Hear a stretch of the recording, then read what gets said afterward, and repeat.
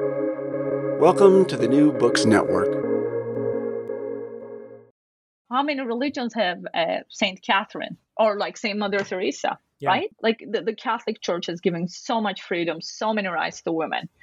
When people say, "Oh, it's like anti-woman," I just roll my eyes. I'm like, just take it up with the Queen of Heaven. She has a few things to tell you. Yeah. She's been a Muslim, an atheist, and a Protestant, and now she is a Catholic writer and apologist. Daria Little discusses faith, family, Islam, history, the role of women in the Catholic Church, and even Star Trek on Almost Good Catholics.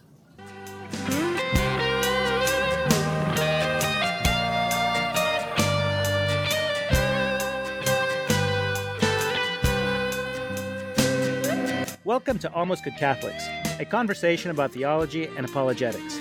I'm your host, Chris Odenius, and I get to ask interesting people who've thought about the big questions to share their conclusions, to explain what we know, how we know it, why we think we know it. I hope this dialogue may help us approach the truth and to have a really great time doing it. If you'd like to join the conversation, please email almostgoodcatholics@gmail.com. Our guest today is Daria Little. She was born in Turkey and raised a Muslim. As a teen, she was an atheist, but later converted to Christianity. First Protestantism and later Catholicism. Today she lives in the U.S. with her husband and 5 children. Number 6 is on the way. She has a degree in history, international relations, and a PhD in political science. She has written 5 books on topics of faith, From Islam to Christ, her religious autobiography, and then At His Feet, Drawing Closer to Christ with the Women of the New Testament. Next, A Beginner's Guide to the Traditional Latin Mass, and 2 fictional books for young adults, Two Fallen Worlds Lost, and its sequel, Two Fallen Worlds Found. All of these are available at her website, darialittle.com, as is her blog. A lot of it is also published by Catholic World Report. And her podcast is called Live a Little, and it has run from January 2019 until about a year ago. And the more recent episodes are co-hosted by Angela Erickson. So far, there have been something like 34 episodes, and it's a really great show. And her style and approach to topical conversations continue to be an example for me as I think about how I want my own podcast to go now that I'm about 6 months or 7 months into this adventure. So for all of these reasons and others I hope we will get into, it is a great honor for me to welcome you, Daria, to Almost Good Catholics. Oh, thank you. Thank you very much for having me. Well, would you like to start with your story and how you became a Catholic? Okay, this is a very long story. As you said, I've written a book about it. So, but I can give you a shorter version for you and for your listeners. As you said, I grew up in Turkey, which is a predominantly Muslim country, and I was raised a Muslim because like everybody is Muslim. My parents weren't. They weren't very, they didn't observe all the laws, but everybody's Muslim. It's like being Catholic and Irish. And and I never questioned it until they had a divorce. And when I was little, divorce was very, very uncommon in Turkey. So that kind of shook all my beliefs and everything they taught me. And I think that happens to the children of divorce wherever, the world kind of revolves around them and the family is their, stronghold. And if that collapses, a lot of things get shaken. So that's what happened to me. And in Islam, you're always taught not to ever question Muhammad or Allah or whatever you're taught. And it's almost you kind of need a traumatic experience or a big shock to start questioning your beliefs. And that was my big experience, my parents' divorce. And that was when for the first time I read the Quran and the Hadith in Turkish, because I've always learned how to read them in Arabic.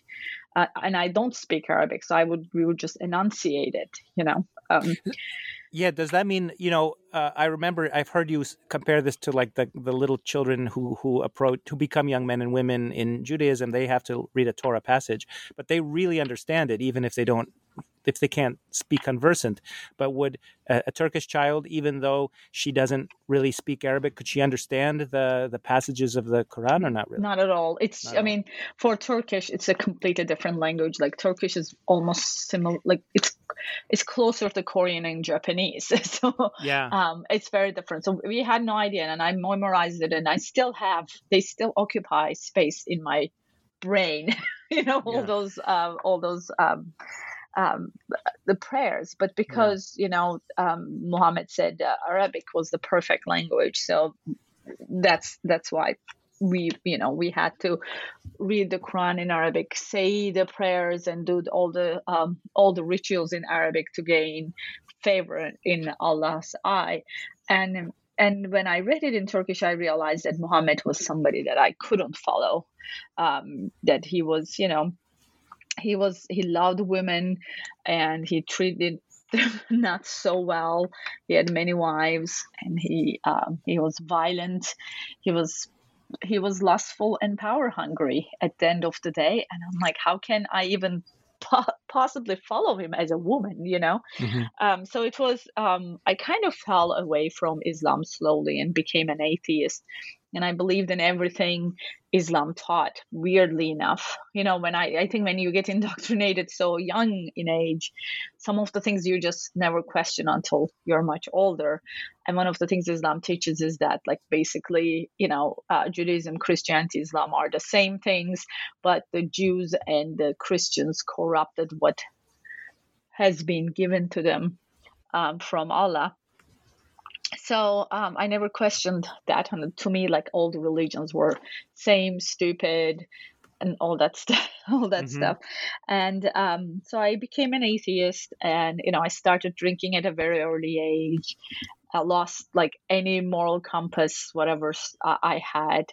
And I continued to do, whatever I wanted, middle school, high school. And when I came is that scandalous behavior in modern Turkey, or is it kind of like Europe where everyone's nominally Christian, but the kids do whatever they want and really? No, it's scandalous even in Turkey, but I kind of kept my head. Like, I did whatever I want without like causing too much trouble. Like, I knew how to, function.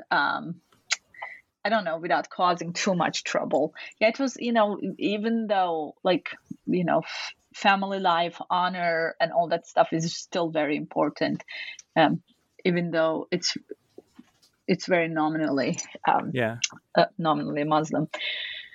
So, and I lived however I wanted, basically, and I went to college, and I had to find a job. And when the only job I could find was teaching to an American woman who had just moved to Turkey. Little did I know she was a missionary, and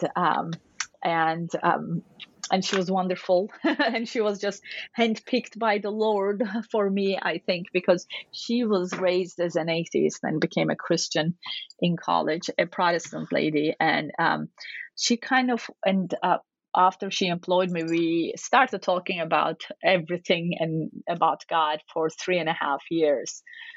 And the God she portrayed was completely different than the God I was taught and had imagined up until that age.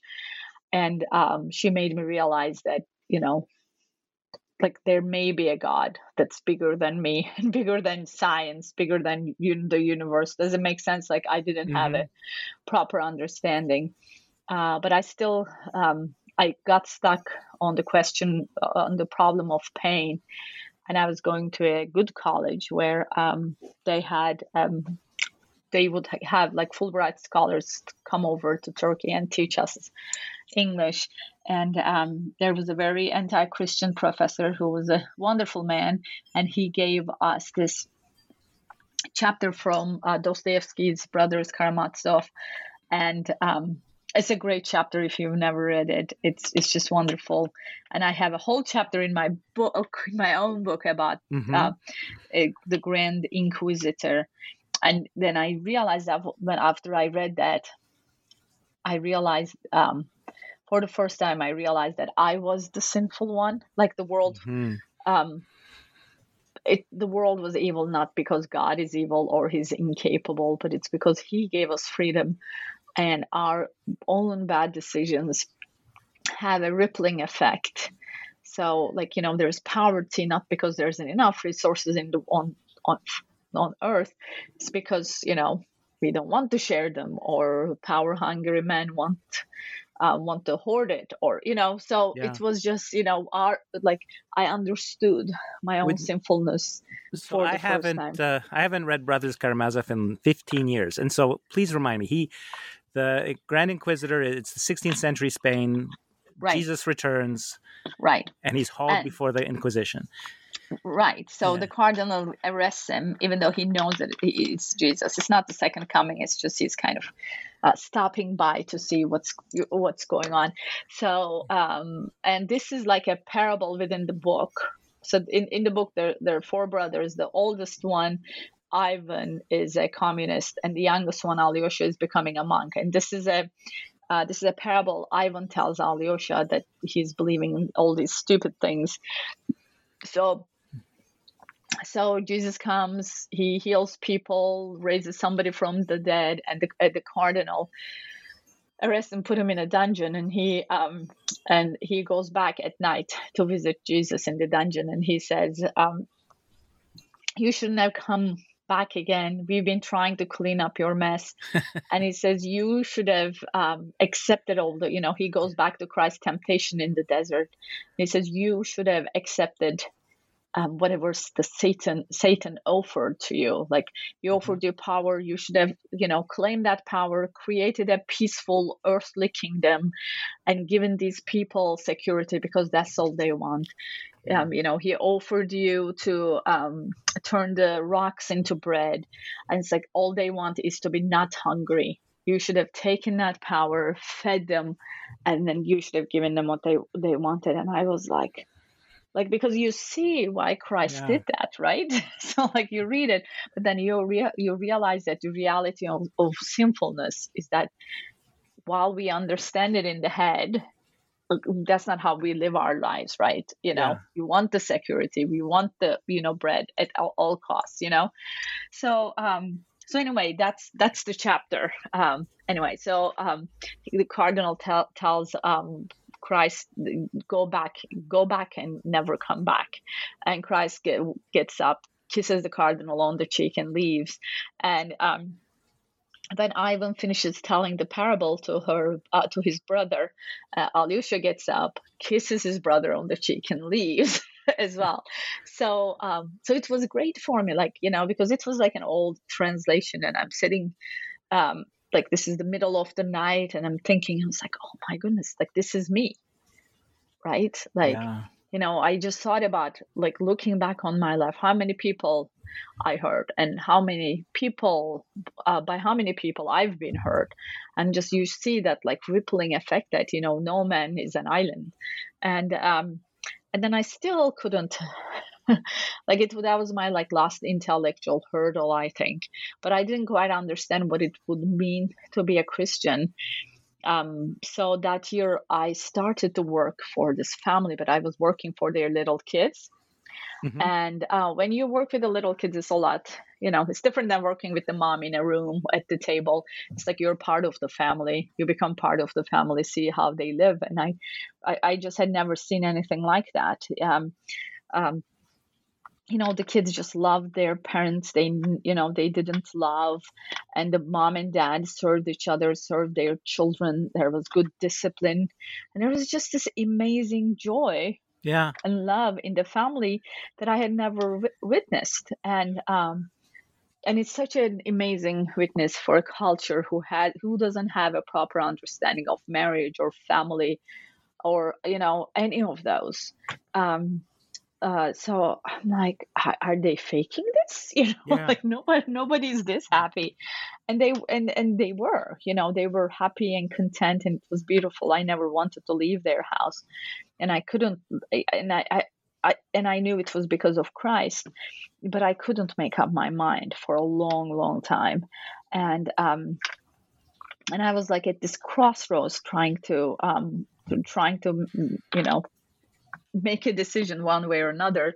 So I'm thinking I'm going to lose my job. I mean, job prospects. I have a bunch of atheist friends that, we used to sit around, the bar table and make fun of people who believed in God. I mean, that's gonna be hard to do. So like I had all these like kind of worldly concerns. Anyway, so and so one morning I'm going to class, and I had this. You probably heard about Muslims having visions and dreams, and I think because that's like the Holy Spirit being very gracious with us, because it's such a hard decision to make. Like in America, you can become Christian, so you can get ridiculed, and I'm not saying it's easy still, but it's like easier. You can change your mind 5 times, and last week I was a Buddhist, and next week I'll be an atheist, and then I'll be a vegetarian, and then I'll be a Muslim, and then I'll be a Catholic. And then like there is no real consequences, whereas like it wasn't the case for me, but in a lot of countries it could mean your death, or That's true. But people get ostracized by their families, locked in their homes. Like it's just that wasn't the case for me. Like my case was like, okay, I can never get a government job. I'm probably gonna lose my boyfriend. I'm probably gonna lose my friends. So it's like, I would say like more like a soft persecution in my case. But again, still, the Lord is very gracious. So I was going to this class one day early in the morning, and suddenly I had this like scene in front of me. A little girl was sitting in a meadow with like these, amazing mountains in the background, and she's like sitting down in grass and playing with these little toys in her lap. You can even see the toys in her lap. They're just so small.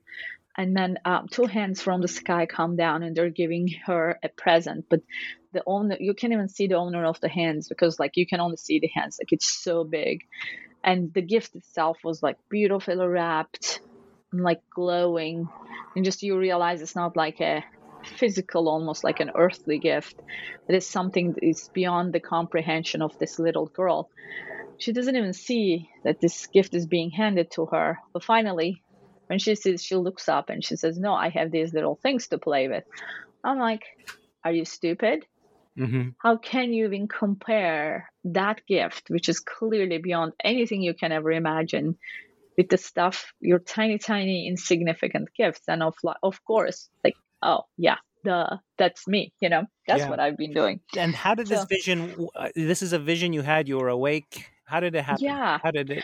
It was very quick, like I'm explaining, it takes like, I don't know, a minute, but like seeing it was maybe 3 seconds, right? Like, and I was walking to class early in the morning. So because I think the Lord knew that I was too cynic to give any credence to dreams and stuff, So I'm like, okay, he was like, she needs to be wide awake for the slap in the face to work, So that was mine. And it was very quick. Like, it wasn't like I passed out or anything. It was maybe more like a revelation, but it was a clear vision that I had this scene in front of me. And did you say like, wow, that was weird? That's never happened before.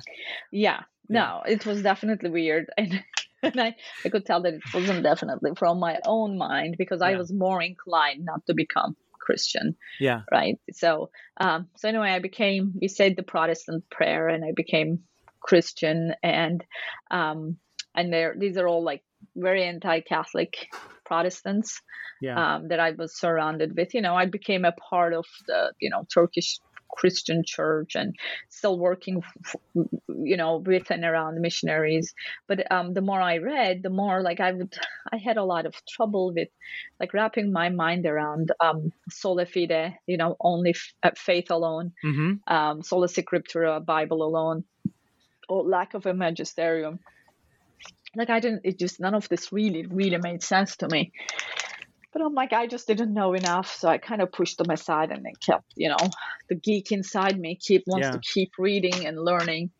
So anyway, during my, like, one of the things I did was to, with a few friends of mine, we ran this camp for Turkish teenage Christians. And I made a good friend while running this camp. And he was a missionary kid who grew up in Turkey. But he came to college in America to study at Notre Dame. And once he finished that, he started to work in Istanbul. And I was living in Ankara, but when I was in Istanbul with my roommate for a conference, we went to visit him for a lunch. And he was like, "Okay, Daddy, I'm going to tell you something, but don't be mad." I'm like, "What could it be?" And he was like, "I became a Catholic." And I'm like, Oh, wow. "No, you didn't. How could you?" I'm like, Catholic Church is the whore of Babylon. The Pope is the Antichrist. I'm surrounded by Southern Baptists and 5-point Calvinists. So it was not pretty. So we had a kind of a fight at lunch, and we just left somewhat amicably. And I went back to my dorm. I was getting my master's back then. I went back to my dorm, back to the library, and I looked for the only book about Catholicism I could find was this written by this guy, I don't know, Joseph Cardinal Ratzinger, never heard of him. So I pick it up, it's Introduction to Catholic Theology, and it's a thick volume. So I pick it up, and I couldn't even understand the introduction of the introduction. Never mind. So I closed the book. I put it back in respectfully, and I went back to my dorm. And my friend that I met in Istanbul, he had sent me like a package, and the package was a really little thin book that I could actually understand, written by a former evangelical called By What Authority. So this guy took all the claims of the Catholic Church that bother Protestants and found their sources in the scripture. It was just perfect. And I'm reading this, and I'm like, "Oh, there's the magisterium. There's there's no such thing as sola scriptura. It would be so silly, right? Like, how can you have a Bible without an authority?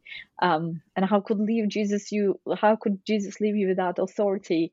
Knowing you so well." What did he say? Like, wait 400 years and I'll send a book hanging there, So, and I was like, "Oh no!" So I found the only Turkish speaking parish in Turkey, in Ankara, because the city of 5 million, there are only 2 Catholic churches, and they're closely, like, you can't just walk into the mass. So I kind of berated this priest to talk to me eventually, and then I ended up getting my PhD in England. So, but that's how my journey started. Like, I had an RCIA kind of program, which they don't have it in Turkey, for 2 years in Turkey, and then went to England. I had a proper RCIA there for a year, and was received into the church on the Easter of 2008. So 2008. Thanks be to God. Yes. Hallelujah. So, okay. So 2008, were you married at that point? Did you meet your husband in England? Is he an Englishman? Is he an American? He's very American. He's from Iowa. No, we met on Catholic Match, because I realized, I said, okay, I don't have a vocation to a religious life. But I can't, marry somebody who doesn't take his faith as seriously as I do. So we ended up meeting on Catholic Match, which is funny because I didn't put America because I always wanted to go back to Turkey. But he found me, and, we ended up getting along really well. And then after we got married, I moved to America. You make plans and the Lord just laughs at them. Right. That's right. He does what he does, You're like, okay, Lord, whatever, Yeah. So, yeah. Yeah. That's a beautiful story, and thank you for sharing it. So one thing I want you to talk about is your view of God versus Allah. Allah is the Arabic word for God, or the God, right? And I have lived in Muslim countries for a few years of my life. I lived for 2 years in Mali, in rural West Africa, as a Peace Corps volunteer in a village. And then I lived for a year in Egypt, in Cairo, as a teacher. And I taught, 10th grade English in a little American school there. And I've always enjoyed living in Muslim countries. I've always enjoyed the prayer call that wakes you up in the morning. And I've always enjoyed the great community that I see. People pray together. You're on the bus. Right. It's time to pray. The bus pulls over. Everybody off the bus. Let's all pray together. The fasting, the breaking of the fast. And so for me, it's been very easy to say, oh, look, we're all monotheistic cousins, and we're all people of the book, and it's the same God. And I have been, until I started listening to you, I was very comfortable just as I love my Jewish brothers and sisters. It's like that. Right. God is God, and I'm sure we're all headed for the same home. And but you have made me rethink that, at least in the case of Islam. And would you talk a bit about that? Yeah, I mean, it's really hard to explain it to Westerners, because you kind of grow up this idea of freedom and equality that is actually has Christian roots. It's because of, we are all created in the image of God. Now, that's not what Islam teaches about Allah and, and Allah and the Muslim. By the way, obviously, Christians and Catholics in the Middle East, in Muslim countries, use the word Allah because they were long before Muhammad was. Yes. Yeah. So, but I kind of use it as so that we can differentiate between the two, for our own conversation's sake. So I think, do we believe in the same God? And I would say yes, but, and a lot of buts. Right. So it's like, this is how I try to explain. So we're both talking about a guy named John. I say, as a Catholic, okay, John is, 6 foot tall and a brunette. He has a beard, and he's a loving and caring father and a husband, and he's a wonderful guy. And then, somebody else comes and says, John is 6 foot tall, brunette with a beard, but he's, he beats his wife daily and abusive to his children. So, like, are we talking about the same guy or not? Like, clearly we have a similar idea. Does it make sense? Like, so when you say, and a lot of Muslims, I want to qualify this, a lot of Muslims don't actually know enough about Islam. Like, consider how much anybody you find on the street knows about the Bible, or, any Catholic, how much they know what we believe. Does it make sense? Yeah. So I think, the Lord put this desire in our hearts to worship him. And I would say, like, a majority of Muslims do worship, God the Father in their ignorance, if that makes sense, in their ignorance of Islam. But when you talk about this Allah that Islam teaches, it's just a completely different person.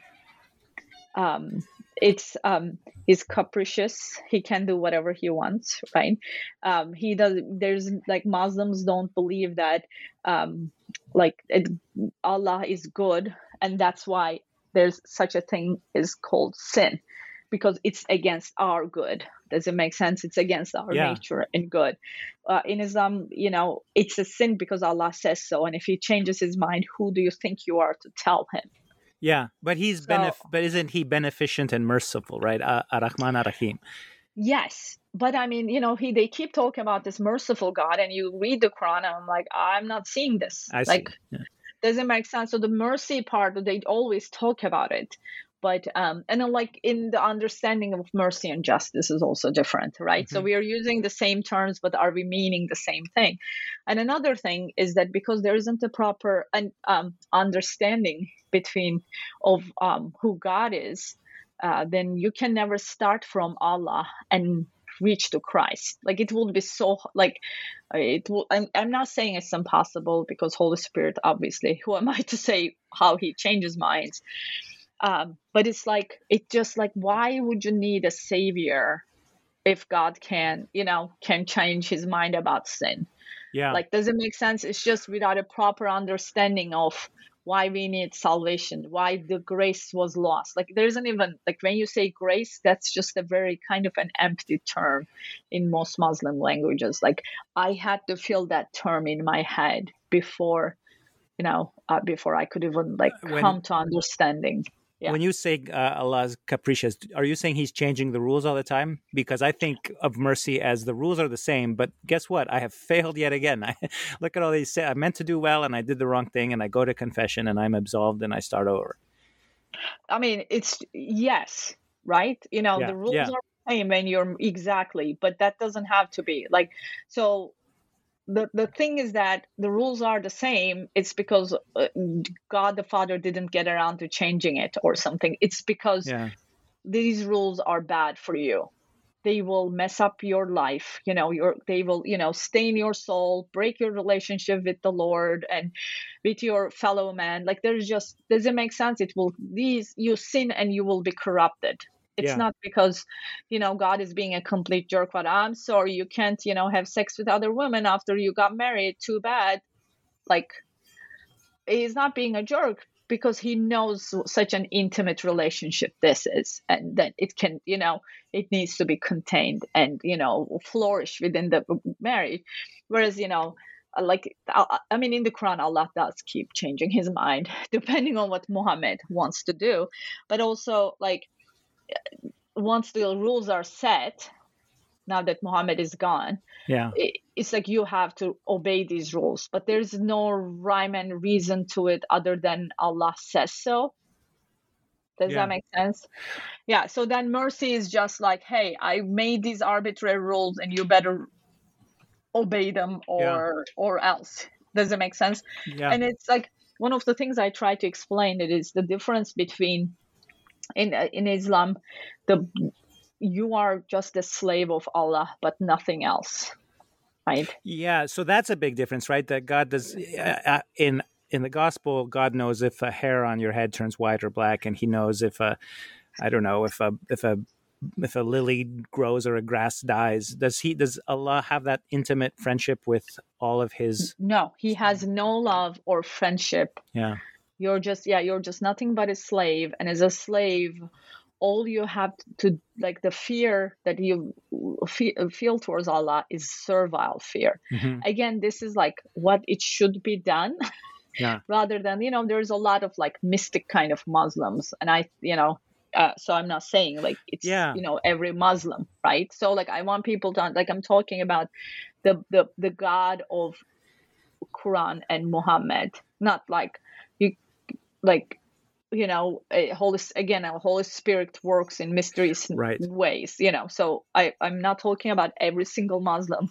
Right. And people could take this framework and add to it more compassion and more personal connection through their own revealed, through centuries and centuries of having that, like Sufi mystics and people like that. Right. Yeah. Like, they say, because like where I grew up in Turkey was a big center of Mevlana, which is a well-known Sufism.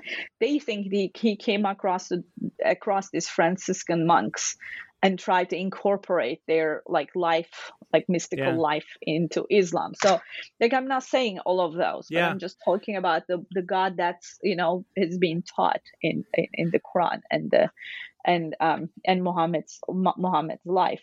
So those are the two big things. Yes. Yeah. I just thought of this question, and I don't know if it's a silly question, but you tell me, because Islam only appears in the 7th century, and the Turks themselves only arrive in Turkey in the 10th century, I think. So is it possible that there are Christian roots? And, because St. Paul had traveled through the part of Turkey where you grew up, and there's 1,000 years of Christianity there before it became. Yeah, it was all Christian until we arrived. So maybe it's syncretic sort of.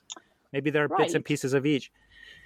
Right. Yeah, that's why I said like that's when I try to explain this to people. I'm not saying like all over the world this is how every Muslim is, but when people say, oh, ISIS is just radical, and I'm like, radical in the way that they go to the root of Islam. Like they could, you go to their website, they found all the verses in the Quran and the Hadith and the stuff in Muhammad did. Like, they are the pure Muslims, if well, that's sola scriptura. It's like yes, exactly. And everybody else is corrupted, and they're right. If that's how you're looking at it. But yeah, I mean, modern Turkey, Asia Minor. I mean, where I'm from, Galatia, right? Yeah. And the town I grew up in is a big city now. It's Iconia, which is in the book of Acts, and St. Paul gets kicked out of there. But all these lands eventually like become Christian. Like it's this, and it's through like centuries of Ottoman rule that like we got rid of all these Christians. Like, Well, so, and it's ironic too, because the Ottoman Empire was very tolerant, right? You had to pay a special tax, but you could be a Christian or a Jew, whereas places like England, France, and Spain would force you to leave, at least in the early modern period. Right. Yeah. And the thing is, the Ottomans were very smart. Yeah. They know that it's like you can conquer China, but you can never rule it, right? Yeah. So it's kind of like that. Like you can conquer all these Christian lands, but if we don't give them a way to, kind of stay under our rule, then this will never be a kind of settled, peaceful place. So they made them second-class citizens. And they actually, I will forward this article to you because it was a really kind of a long play of slowly converting these Christians to Muslims. Very, like, very it's interesting. Yeah. Yeah. I think you would appreciate it because you're right. They were tolerant, but because of that tolerance, a lot of Christians became Muslim in a way. Yeah. Because like, hey, do you want to raise in this, rise up in the society? Right. We're going to resist that for a few generations, but a few generations later, hey, I'd rather be rich than Catholic or whatever, Yeah. So, so that was, that's what happened. And you were right. They were definitely more tolerant, but it's not like, they were just like the Muslim Turks, Yeah. so they were still second class. But No, yeah. I completely agree. Last week, my previous episode, I talked to a journalist from Pakistan. He said that he has seen Muslim women praying the Hail Mary, the Ave Maria, as they are going into labor or earlier in pregnancy, or if there's anything where they especially need the intercession of a Blessed Mother to help them out, especially with maternal questions. And I know that you have said, and I can't remember where it was where you said this, but that there was a Marian apparition over a church. It was a very luminous moment. And so do you find that the Virgin Mary has a particular role in Turkey and Muslim in the Muslim world, or what do you think about this? Well, I mean, she wants to bring everybody to her son, and she's the, mediatrix, and, she's very generous with her graces. Yes. And also, oddly enough, she's also the most mentioned woman in the Quran. Did you know that? I did not know that. Yeah, No. Because so Muhammad was really, it's kind of really Muhammad's whole mind, who knows how it works, but he was really adamant to show that Jesus was a man. So every time Jesus was mentioned in the Quran, which was a lot, he always was mentioned Jesus, son of Mary, because he wanted to emphasize his humanhood. How can he have a mother and still be God, right? Yeah. So anyway, she ends up being the most mentioned woman, and actually in the Quran they say that it was still a virgin birth. But he wasn't divine. It was just, God just made that happen. So anyway, so there's a lot of, especially for like infertility, so there's a lot of reverence to Our Lady. Like you would see in her house in Ephesus, you would see like as many Muslims as Christians praying anytime. And that apparition happened in Egypt. It's in Zaytun. And she was there for like, I think they have pictures and stuff, like actual pictures and stuff. So, and I think she's going to eventually pull an Our Lady of Guadalupe in a Muslim land, and and then just she'd be done with it.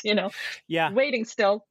I think Egypt could do it. When I lived there, it took me less than an afternoon to find a Catholic church. First, I walked into a Coptic church, and as I started, I was like, oh, I actually don't understand what's happening at all. But it was very beautiful. And then I found a Catholic church, and they were very active, and we went on pilgrimage to Mount Sinai. And, I had in my school, almost everyone was Muslim, but there were, a few Christian students, and they were treated just like anybody else. And when it was time for Ramadan, they would come have their lunch with me because all of their friends were fasting and they did not want to be disrespectful. So Egypt is a place, at least it was. I haven't been there in a long time, and it's changed a lot since the Arab Spring and everything else. But I could imagine such a thing.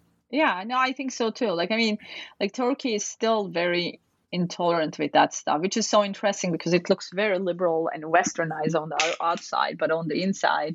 And I think in Turkey a little more, there's still a lot more of that imperial pride of being the, children of the Ottomans. Kind of, it's just still in us still. But hey, maybe she'll show up in Egypt again. Who knows? She can. She can do it, and it's just whenever whenever we are ready to hear, her message and his message, and so I'm looking forward to it. Okay. I have a question about your podcast, Live a Little, and okay. I love this. I love this podcast. And is it finished? Is it on hiatus? Will there be more episodes in the future? Are you just busy with kids, but you're like, soon I'll do it? You know what? I want to get back to it. I don't know when, because we just relocated to a different city, and life has been a little crazy this last year. I would like to get back to it eventually, but I don't know when. Okay, that's yeah. We will be here whenever you're ready. That's a nice thing about a podcast too. It requires no, you can do it anytime and anywhere. Yeah. Okay. Second question. I'm a historian as well, like you. I studied history. I studied early modern Europe, and my dissertation was on the Spanish Empire in the 16th century. So that's why I know a lot about Turkey and the Ottoman Empire, and especially those 16th century crusades at Lepanto, and the life of Miguel de Cervantes, and all of these things for me are things I just really find it fascinating. I'm curious, what did you study? No, mine was actually my master's degree was 3 years, and the first year we did study some European history and a lot of Ottoman history, but my own specialization was Cold War history, and I studied history of nuclear wars. So it's nuclear weapons. So it's a little different than yours. Yeah, no, and here we are back again in the Cold War after all this. All this I know, right? It just won't leave us. Yeah, well, that's stuff I know about too, because I was born in Poland, and I should say the People's Republic of Poland, and that Poland is a country that survived communism and stayed Catholic, and shows how resilient a religion can be in a totalitarian, secular, materialistic kind of situation, which makes me think of your Grand Inquisitor story, but we'll get back to that. Right. Okay, my next question. I really enjoy your podcast, often because I don't agree with you. So one thing the listeners of this podcast know is I would like to have a big tent Catholic church where all kinds of people, find, like, we have a creed and we all share the creed. And then after that, we disagree on how things should be executed and why. So, but your compassion and your wisdom, and above all, your love for the Lord, makes me stop and listen carefully to what you have to say. And so I feel that way. Like, we just need more of that in church, in community, in political parties, in universities, and so on. So first of all, the traditional Latin Mass. Can you explain why you love the traditional Latin Mass so much? You wrote a book about it. And I had attended such a Mass when I lived in Alaska, when I had very small children. And I was also, as a historian, I was studying a lot of Latin to be able to understand Spain in the 16th century. And so I was like, wow, a Latin Mass. And I would drive in there, and I really, really liked it. And I liked the people there, and I liked the women who put a veil over their hair and had all these kids. And I thought, but on the other hand, I also understand, why not have one where everybody understands what's going on? Why not have the priest facing the congregation instead of the tabernacle? I can see the arguments either way, and so I don't have strong feelings about it, but you do, and I'd love it if you would share your strong feelings. I think I like the Latin part, because I think it is a special language, because our Lord spoke it, and the inscription on the cross was in Latin, and that's the time he chose to come in. So I have all those. I don't, and I think as a language it unites all the Catholics all over the world. So I like the idea that having a not ecclesiastical language where you go wherever in the world, you're going to go in and know the Mass exactly the way it is. And I think that speaks so loudly in our unity that it doesn't matter where you're from. This is who you are, you're a Catholic, and you're a child of God. That's all. So I like the unity of Latin, and, I don't have anything against vernacular languages, but I do feel very strongly about ad orientem worship, because I think the priest needs to face the East like everybody else, because we are all worshiping the same God. When he turns around, suddenly for the priest, the congregation becomes the center, and for the people, the priest becomes the center, and suddenly God is just not at the center. Does it make sense? And I think I do feel very strongly about ad orientem. Could you explain a bit about ad orientem? All churches are oriented east-west, tabernacles to the east. Why? Because it faces Jerusalem, or what? Or because that's where the sun will rise? Why? You know what? I think both. Okay. You know, I'm not sure, but I think both, you know. It started, I think, with Jerusalem, and then, you know, once things got a little confusing over there, I think it's the east, you know, where the sun rises. But like you face the east, like, but the idea is to everybody faces the same direction in this very special worship. The Eucharistic celebration is not, you know, it's not a fun party, or it's not like a charismatic worship service, right? It's very specific. It's a sacrifice, and it's because this is something we believe that's very odd to people who is not Catholic, you know. Yeah. So because of that importance, because of that, you know, that reliving of the crucifixion, we have to make God the absolute center of the worship. Because what happens is, when the priest faces you, now priest is thinking, hey, now I am a performer. I am not a priest anymore, in a way. Does it make sense? Now you need to be funny. Now you need to introduce stuff that keeps people's attention, but it doesn't matter people's attention, right? Like that's not where we are for. And speaking out loud words doesn't necessarily mean you're paying attention. Like, you know, you can still be thinking about something. Active participation means like you are there with the Lord, even if you don't want to talk, even if you're praying the rosary only. Does it make sense? So so I feel very strongly about it, because then I think that loss of reverence at Mass has cost us quite a bit over the years, and I don't think that's very hard to see for any, you know, Catholic who's been going to Mass. Yeah. Okay. Well, you said 4 different things, and the first one was about the language. I'm under the impression Jesus spoke Aramaic, and then all those educated first century Jews wrote it down in Greek, like Paul and Matthew and Peter. He probably spoke all. I mean, I don't know about Greek, but I'm pretty sure he spoke Latin, Aramaic, and Hebrew. Yeah. The second one about the East, that one, I just don't know. But like, I totally agree with you that on 16th century maps, if you looked at those early maps from history, they always put paradise on the very east. And I think it represents, like, when we bury the dead, we bury them facing east so that they're ready for the resurrection on the last day. On the other hand, you know, in Islam, you always face Mecca.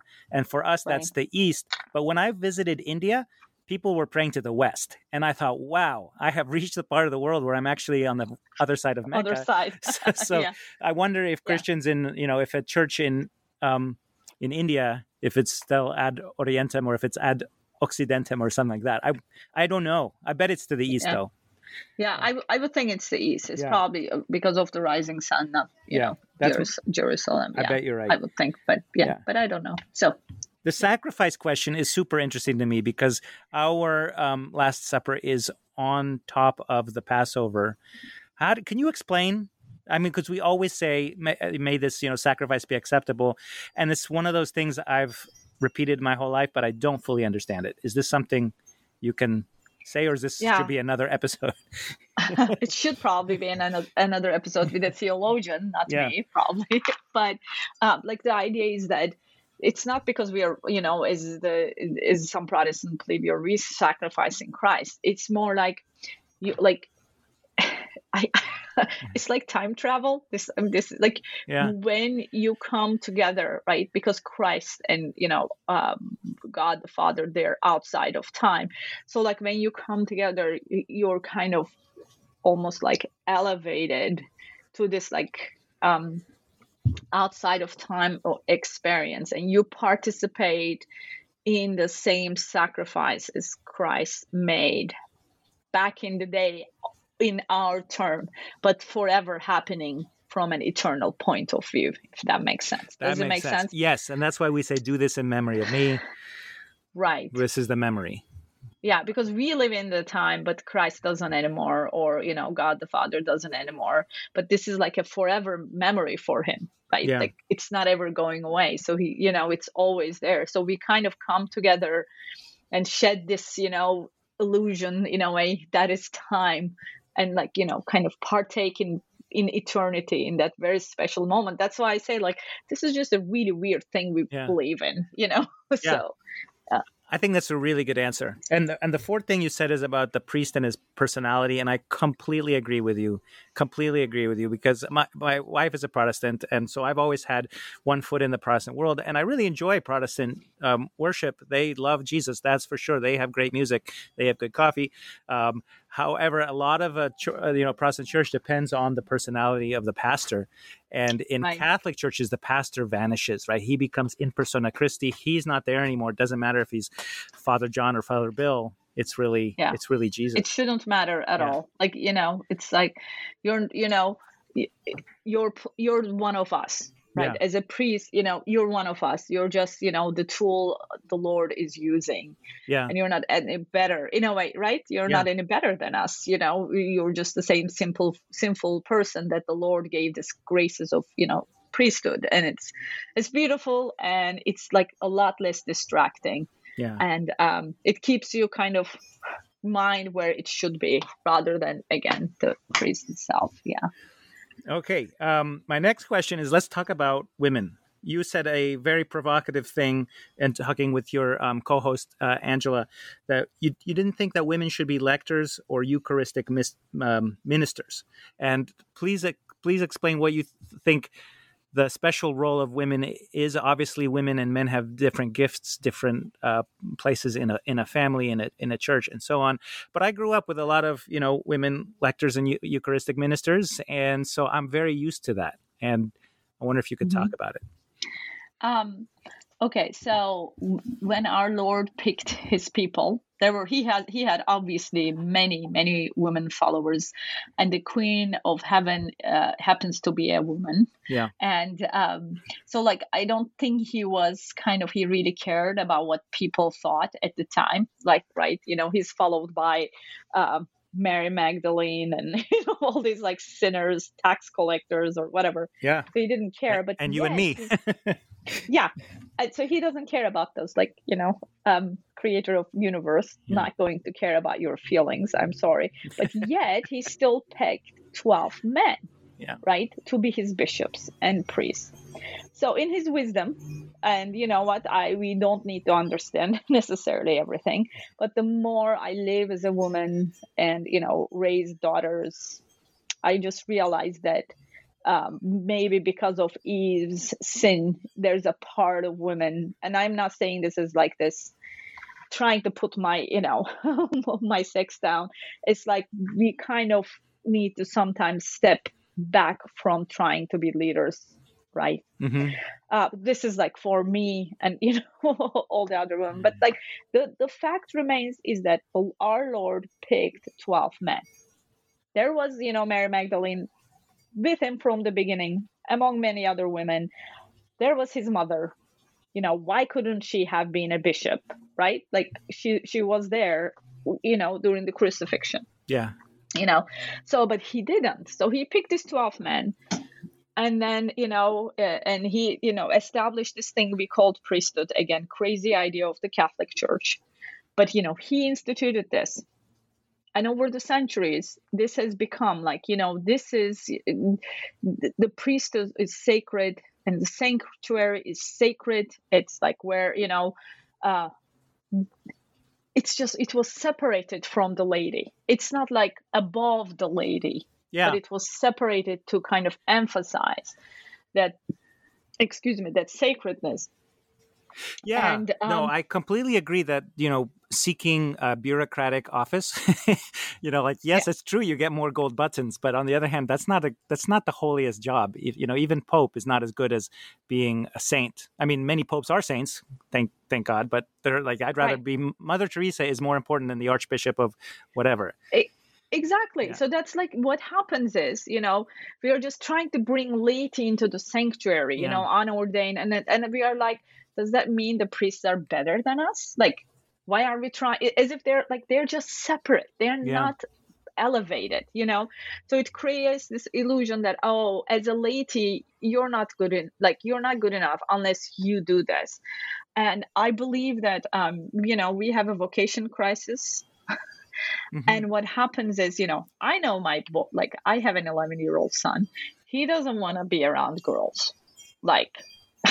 It's, if the girls are doing it, he doesn't want to do it. I didn't teach him that, right? Like, I have more girls than, like, he's around girls all the time. Yeah. He loves his mother. He, like, suddenly he hit this stage. He doesn't want to be around girls. What happens is when we put more women in there, first, like, as women, I said, we tend to be in charge of things very quickly. We want to get things done quickly, you know? And when women want to do it, men are like, well, somebody is doing it. I'm not going to get off the couch. Because, like, you know, men want to be, they want to be needed. Right? Yeah, so it's like, you know, sure. Yeah, this is like a nature difference. So when you put women, there will be more women. But then when you have altar girls, the boys are not going to do it because it's not something special anymore. Yeah. I mean, what's the point of altar service? Do the priests need altar service? No. It's so that they can introduce the vocation of priesthood to little boys. But when the girls do it, does it make sense? Like, it's now broken. The connection between altar servers and the priestess is broken. That's why. It's not that is very interesting. So it's really about the men. You want this for a place for boys to try out. Should I? Oh, maybe I like being a priest, sort of a thing. It does, because, you know, in the very early church, there were women like Priscilla and Phoebe who were leaders and speakers and that sort of thing. And certainly, you know, I also have this old opinion that men are kind of like the outward facing part of the family, and the woman's kind of the inward facing. And like, you know, my wife can do everything. I can do most of it better. But when it's time to talk on the phone, she'd much rather I call the airline, you know, and sit on hold and that sort of thing. Yeah, I'm the same way. I'm like, I didn't get married to carry boxes, heavy boxes, or make phone calls, my man. Yeah. But then I want to say, like, you also have an externally facing role as a podcast host and an author of many books, and so does your friend Angela, right? So, like, you wouldn't say like, oh, women shouldn't be, you know, in government or office or blah blah blah. You're just like, these are special religious posts that help you discern if you as a little boy want to be a priest, or what do you think? And if you're upset that the women can't be priests, I'm like, I'm sorry, take it up with Jesus. Like, I did not make the rules. Yeah. Right. I mean, I'm not saying this as like, hey, this was a great idea. Or, I mean, I'm not saying this as like, hey, this should be changed. Or like, I'm like, look, this is what he did. Do I understand everything he did? No. So here we are. Like, you know, this is what he did. I can see some of the reasons. And the longer I live, the more I understand why kind of he did it. And of course, I'm not saying, as you said, like, I'm okay. I'm not like, oh, women should never work outside of the house, or like, no, like, none of that. I'm just saying, keep the women out of the sanctuary because, you know, it's a place for, you know, priests, and which women can never be. And for boys who are trying to, you know, learn and then separate this, you know, the laity. Like, we have a special role in the church that a priest cannot possibly fulfill. Yeah. Like, they're not better. We don't need to be in the sanctuary to become holier, better, more visible, or whatever is going on. Like, it's fine. Let them do their thing. Let us do our thing, and let us work together, you know? So yeah, that's why. So it's not as provocative as you think, you know? Like, I'm not saying, hey, don't wear pants and don't go to work or whatever, like, you know? All right. No, I totally hear you. And as you said, women were at the foot of the cross, right? While all the men were hiding, except to his great credit, St. John. I think St. John was there, but everybody else, they were hiding, and the women were there at Pentecost. So they were definitely integral to that early church. I don't know how, because there's so much we just don't know. There's so much that doesn't make and it. And the thing is, I mean, you look at the history of the Catholic Church. I mean, you know, how many religions have Saint Catherine or like Saint Mother Teresa, right? Like, the Catholic Church has given so much freedom, so many rights to women.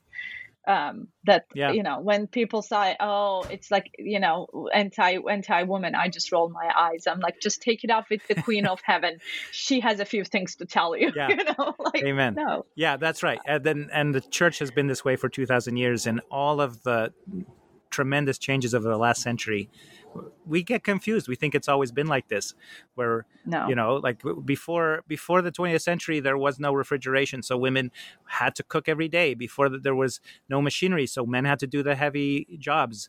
Before that, there was no, you know, let alone all these more complicated things like contraception and divorce. Like, that did not exist until very recently. So everything's changing, and I wonder what will happen next.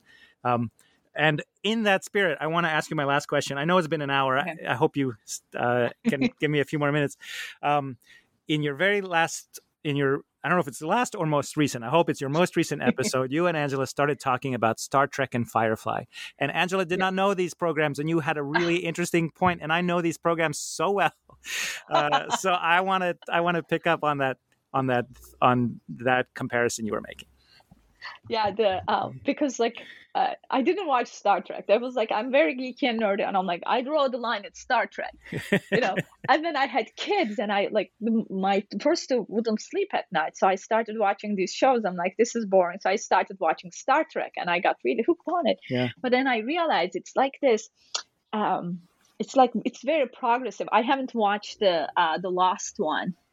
What is it, Picard? Picard, yeah. I haven't watched that one, so you can fill us in. But I'm looking at it. It's like it's the idea that if you progress enough, like it's advanced enough, you're going to move past beyond this ugliness and the thing that's called religious. Like the Star Trek world is very sterile. And it's just kind of very minimalist in a way, and it's perfect because they moved beyond. So I'm like, this is so unrealistic. It's so against human nature. And then you watch Firefly, which my husband introduced me, and I'm like, this is more realistic. It's like in the future, but it's the same. It's filthy and yucky, and there's just so much sinfulness. And I'm like, not that I like sinfulness, but I'm like, it doesn't matter how much you progress. Human nature is the same. We are going to find a better way to kill each other from, 200 years from now. We are going to better way to, commit abortions, or, kind of like all this like awful stuff we've been doing for, centuries. We're just going to do it more efficiently in the future. Like, it's still going to be dirty, ugly, and yucky, not this like sterile word of Star Trek. So that's what I was trying to talk about. Like, you're absolutely right. So Firefly, I think they had 2 or 3 years. It was such a beautiful show, and for whatever production reasons, they didn't keep up with it. But apparently, our protagonists are on the losing side of some kind of war, and so they sort of. The people who won and run the galaxy are the people who they were fighting against at some point, but still they're eking out their life as smugglers or traders or something. And, there's a lot of, there's bandits and gangsters and stuff like that, but you have to figure out how to make your way through the galaxy. And so they negotiate with unsavory characters, and there's a lot of conflict on board the ship. And, they are able to make the right choices under the circumstances here and there because it's a TV show. But you're right. It's grimy. Like the ship, has all kinds of problems. Whereas, the Enterprise, Picard ship from the 80s and 90s when I was, a youngster watching TV, like that ship looks like a hotel. It's like all the rugs are beige. There's like nothing but space. Every single crewman has like an enormous room. Like how 1,000 people can all have their own room on a spaceship. And so like there's just nothing. There's no conflict within the crew. There's always conflict with outside people, and there's no sign of religion. Right. There's nobody. Right. Because they moved beyond that. Right. 200 years have passed. Right. And there's in this other one, Voyager, there's an Indian character named Chakotay, and he sort of has his indigenous religion from America, but they don't really go into that with detail. But there's no Christians, there's no Jews, there's no Muslims, there's no Buddhists, there's no Hindus. There's like none of the religions that made it thousands of years on Earth make it a couple hundred more into the future. And all their earthly needs are met. There's no money, or if there is money, it's not on the ship. You just replicate what you want. And I didn't question this at all as a kid. I was like, yeah, future's great. I know. Let's make it happen. Let's make it what? What's the holdup? This last episode of Picard. So Picard is, Captain Picard returns and he gets the crew together to solve a mystery. But this last I enjoyed the first one. I enjoyed the second one too, but it was so heavy-handed in its progressive woke messages. Like they come to San Francisco in 2024, and they're fighting against the immigration and customs enforcement who are rounding up the innocent illegal immigrants in Los Angeles. It's not happening in California. Yeah, right. Like, come on. Yeah. Just a little more realistic. It's very heavy-handed. It's very heavy-handed, and it's very preachy. And the weird one is Guinan, if you remember her from the Enterprise. Like the young Guinan is complaining about how it's kind of in the spirit of Black Lives Matter, how hateful the Americans have become in the year 2024. But, this is a character who's lived for centuries. In the old Star Trek, she appeared, like there's one time travel episode long ago where she was hanging out with Mark Twain, right? So she has seen, she's lived for hundreds of years, and she's seen these Americans solve slavery. Right, she's seen them do this, and she's so upset about the discord of the 2024. So it's very heavy-handed. But then I was complaining about this to my wife, and she said, "Well, they've always done that, right? When they had one in 1984, it was about protecting the whales, and that was a great episode. And when they were in the 1960s, they had Captain Kirk and Lieutenant Uhura do the first interracial kiss on television, which was shocking and provocative. And when I look at it from now, I'm like, yeah, that was great. Of course they did that. What's the problem? So I don't know. It pushed my buttons, but you talk about this as trying to make heaven on earth by human means, right? And I think this has to do with the Grand Inquisitor that we started with, and then Dostoevsky. Like, humans can't make anything perfect because we're all crooked timbers. We're inherently sinful. If you try to make a worker's paradise, it's going to go badly. You're going to start murdering people within a generation because you have too much power. What's the Catholic answer, do you think? You know what I mean? Star Trek is not going to work. So, and then the Fireflies too. Like, obviously there is the Shepherd book, but other than that, it's at least there's still, we know, some form of Christianity survived, which is so silly to think that it's going to last all these thousands of years and, disappear in the next few hundred years, which is, not going to happen. Obviously we need to realize that human nature is the same. Yeah. So we need to make better science fiction choice. Just before I tell what I think is the answer, which is like, hey, make everybody Catholic and let us serve the Lord and serve each other. Like, that's my answer to everything. Like, they ask me, how do we save Middle East? I'm like, let's preach the gospel. That's how you solve the problems in the Middle East. But you should watch Expanse. Have you? Yes, I've watched that. I watched the whole thing. Yeah. Oh, okay. I really liked it because they turned the United Nations into, what is it? Like a world government, sort of. Yeah, it's like a United Federations. Oh, I forget. Oh, the United Federations of Planets is the Star Trek one, but the United Nations. And I'm like, and they're still fighting, and it's still so messed up. And I'm like, yes, because this is what will happen, So, you are never going to achieve paradise on earth. You know what? Because, like they asked Chesterton, what's wrong with the world? I am like, as long as we're here, it's never going to happen. So just try to, serve the Lord as best as you can and serve your fellow men. And, hopefully we'll make it heaven. And that's where the paradise is, not here. Amen. That's a perfect conclusion. Well, excellent. Thank you so much for spending this hour with me and answering all those questions and telling me about your life. I wonder if you would please close us with a prayer or a blessing. Yes, of course. A prayer, Prayer. Lord, we thank you for everything you have given us and everything you have blessed us with. Help us to be always mindful of these blessings and remember those who are less fortunate than us. And please help us to be good ambassadors of your word and your son. And as we go forward, to help us always to remember to serve you well and serve and love others as we love ourselves. And Our Lady, please always pray for us and keep us under your mantle.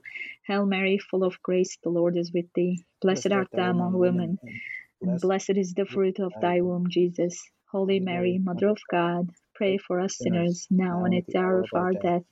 Amen. In the name of the Father, the Son, and the Holy Spirit. Amen.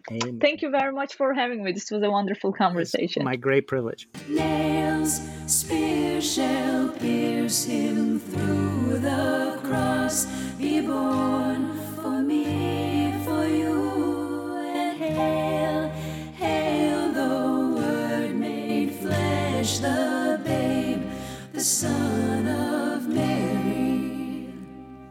Chris Odinius and Daria Little recorded this conversation on August 11th, 2022. It's the feast day of St. Clare of Assisi. She was an Italian saint and a follower of St. Francis. She founded the Order of the Poor Ladies and wrote the rule for that order in the Franciscan tradition. After she died, the order was renamed the Order of St. Clare, or the Poor Clares. Our music is from Josh and Margot of the Great Space Coaster, and their website is gscoasterband.com. Our logo, the image of the dog, is from a stained glass window from a Spanish monastery, which I took with the permission of the Dominican Friars of England, Scotland, and Wales from their website, english.op.org. I'm Chris Odinius. Please email me with comments or questions or ideas for future episodes or thoughts about Star Trek at almostgoodcatholics@gmail.com. I thank you very much for listening, and I'll talk to you soon. This is Christ the King, whom shepherds guard and angels sing.